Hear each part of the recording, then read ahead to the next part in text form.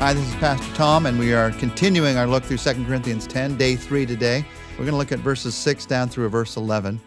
And as we look at these verses, we're going to take up a second major area of choice in my life that if I'll make this choice, it can help me to survive the criticisms that come into my life. First, we talked about the way to survive is to fight with the weapons of Christ rather than the weapons of this world. A second way to survive is to look past the surface of things. Now, listen to what Paul has to say about this in verses 6 and 7. And we will be ready to punish every act of disobedience once your obedience is complete. You are only looking on the surface of things. If anyone is confident that he belongs to Christ, he should consider again that we belong to Christ just as much as he. Paul is reminding us in these verses, when he says you're looking only on the surface of things, that criticism often comes because we look no further than the surface of things. What somebody just did, what somebody just said, what just happened, what I thought about what just happened. Paul points to two common mistakes that we make that lead to a critical spirit in our lives. But these are also mistakes that other people make that will help you to understand why others are criticizing in that moment. If all you see in the criticism is an attack against you and you don't look past the surface of things, you're going to automatically attack back. But if you take a moment, a spiritual moment to count to spiritual 10, and look past the surface of things to what's really going on in that person's life, or what's really going on in your life, it helps you to begin to react in a different way. So what makes us critical? What causes other people to be critical? What are the two greatest mistakes? It's when you look only at yourself and when you look only at appearances. First, you look only at yourself. And Paul says that in several ways in just these few verses. He says in verse 6, we're going to punish every act of disobedience once your obedience is complete. So apparently what was happening is they were focusing on how other people were being disobedient to God. That's a very easy way to get your eyes off of yourself and what you need to do as far as obedience to God. You see, they were focused on what other people were doing wrong. And in this case, that caused them to think better of themselves. One of the great ways to think better of yourself is to think the worst of others. So Paul says, why don't you get things right in your own life first? And then maybe we'll talk about punishing those other acts of disobedience. But then he says a second thing, and it takes a minute to delve into what he's talking about here. He talks about who belongs to Christ. He says, you think that you belong to Christ? Well, look a little closer. Paul says, we belong to Jesus just as much as you do. William Barclay says about this, the arrogant feels that Christ belongs to him rather than that he belongs to Christ. For them, Christianity is a claim to fame rather than a claim upon their lives. Whew, that's some good statements. Critics, when I'm critical, I've become a self-centered person. And I can all too easily begin to speak as if I've cornered the market on God. I've got God figured out. It's me and God against you. Well, it's not. God is for all of us. God's working in all of our lives. And whenever I get this attitude that it's me and God against the world, I know that I'm looking only at myself, and that's what creates a critical spirit. You look only at yourself, and a second thing you look only at is appearances. The critics, Paul's critics, could not look past the surface issue of appearances. They couldn't look past at how Paul acted last time we talked to him, what Paul wrote the last time he wrote a letter to us, or even the appearance of his physical appearance. Look at how that little guy is trying to tell us what to do. Who does he think he is? They couldn't look past appearances to see the purposes of God. Now, Paul says something very important to them here. There's a deep spiritual truth here. Paul talks to them and he says, you know what's more important than appearances? Authority. God's authority.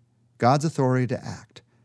Authority, not appearances, is what was important to Paul.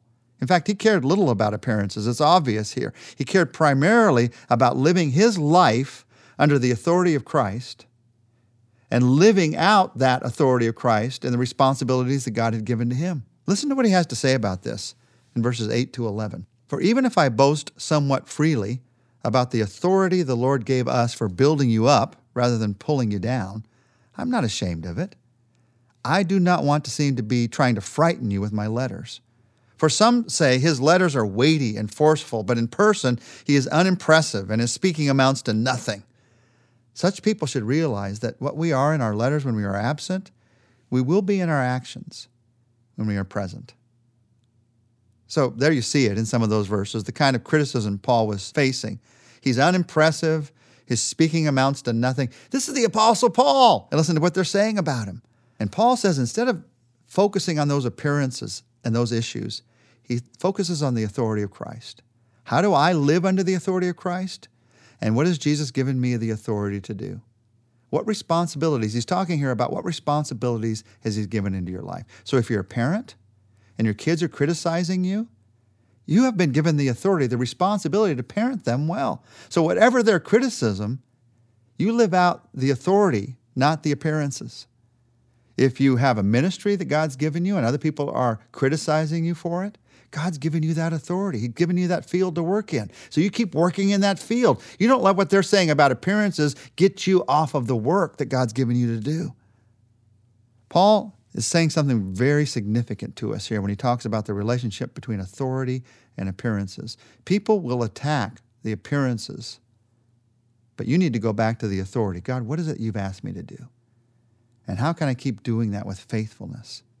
Let me remind you of some of the truths behind this. 3 different quotes about authority and appearances. First, someone has said, Paul used his authority to build up the church. The Jewish false teachers of that day used religion to build up their own authority. If God's given you a responsibility and authority, it's not so that you can look like an authority, so you can look like a leader, so you can look important. The reason he gave it to you so you can build other people up out of your own weakness.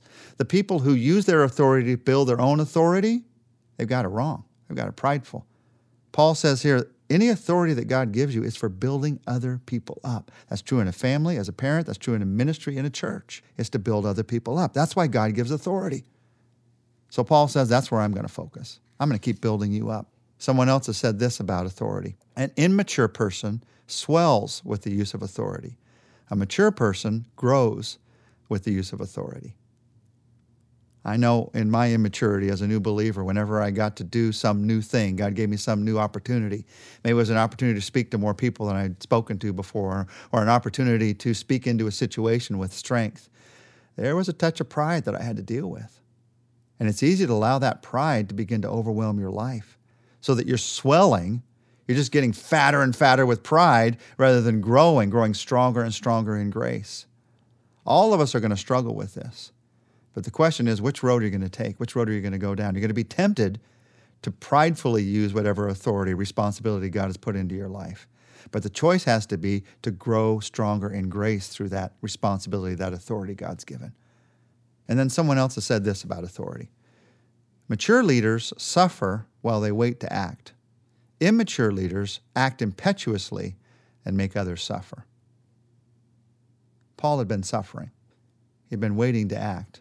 He'd been suffering criticism. He'd been suffering negativity. He'd been suffering bad thoughts about himself, but he waited to act.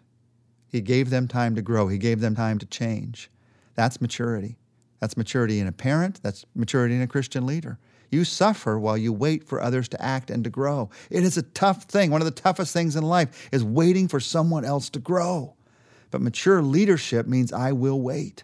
Immature leadership is immediately, I come against that other person. Who are you to do this to me? Who are you to put me through this? And they make other people suffer because they're unwilling to wait for other people to grow. People were willing to wait for you to grow. So who do you need to be patient with right now, waiting for them to grow? You see, when it comes to authority, the authority of what God's given in our lives, some people live their lives under the authority of Christ, and because of that, they live out the authority that God's given them, the responsibility that God's given them with a sense of grace and patience and peace.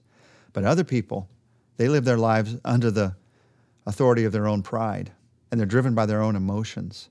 And because of that, they deal with the people around them with a sense of selfishness, with a sense of impatience, and everything about them seems to be a turmoil all the time. All of us are going to struggle with this the rest of our lives because we all struggle with pride. But the question is, are you growing? Are you growing in your use of authority? Not growing that you're a greater authority, but growing so that God's authority is greater in your life. If that's going to happen, it's going to be by God's power. So let's pray for it right now. Lord, every time you give us a responsibility, there's a temptation that comes along with that responsibility. The temptation to trust ourselves. The temptation to be impressed with ourselves. The temptation to become prideful. Lord, protect us from pride. In the place of that pride, help us to realize that this is an authority, a responsibility that's been given by you. And the only way we're going to be able to fulfill it, to live it out, is by trusting in you. So, Lord, in the place of our pride, put a grace, a trust, a faith in you, we pray. We ask for this to be lived out in our lives and our choices today as a parent, today as a leader, today as a boss, today in my friendships. Help me to live this out today, I pray. In your name, Jesus, I ask this. Amen. Tomorrow we're going to talk about learning how to view your accomplishments in those times when you're criticized.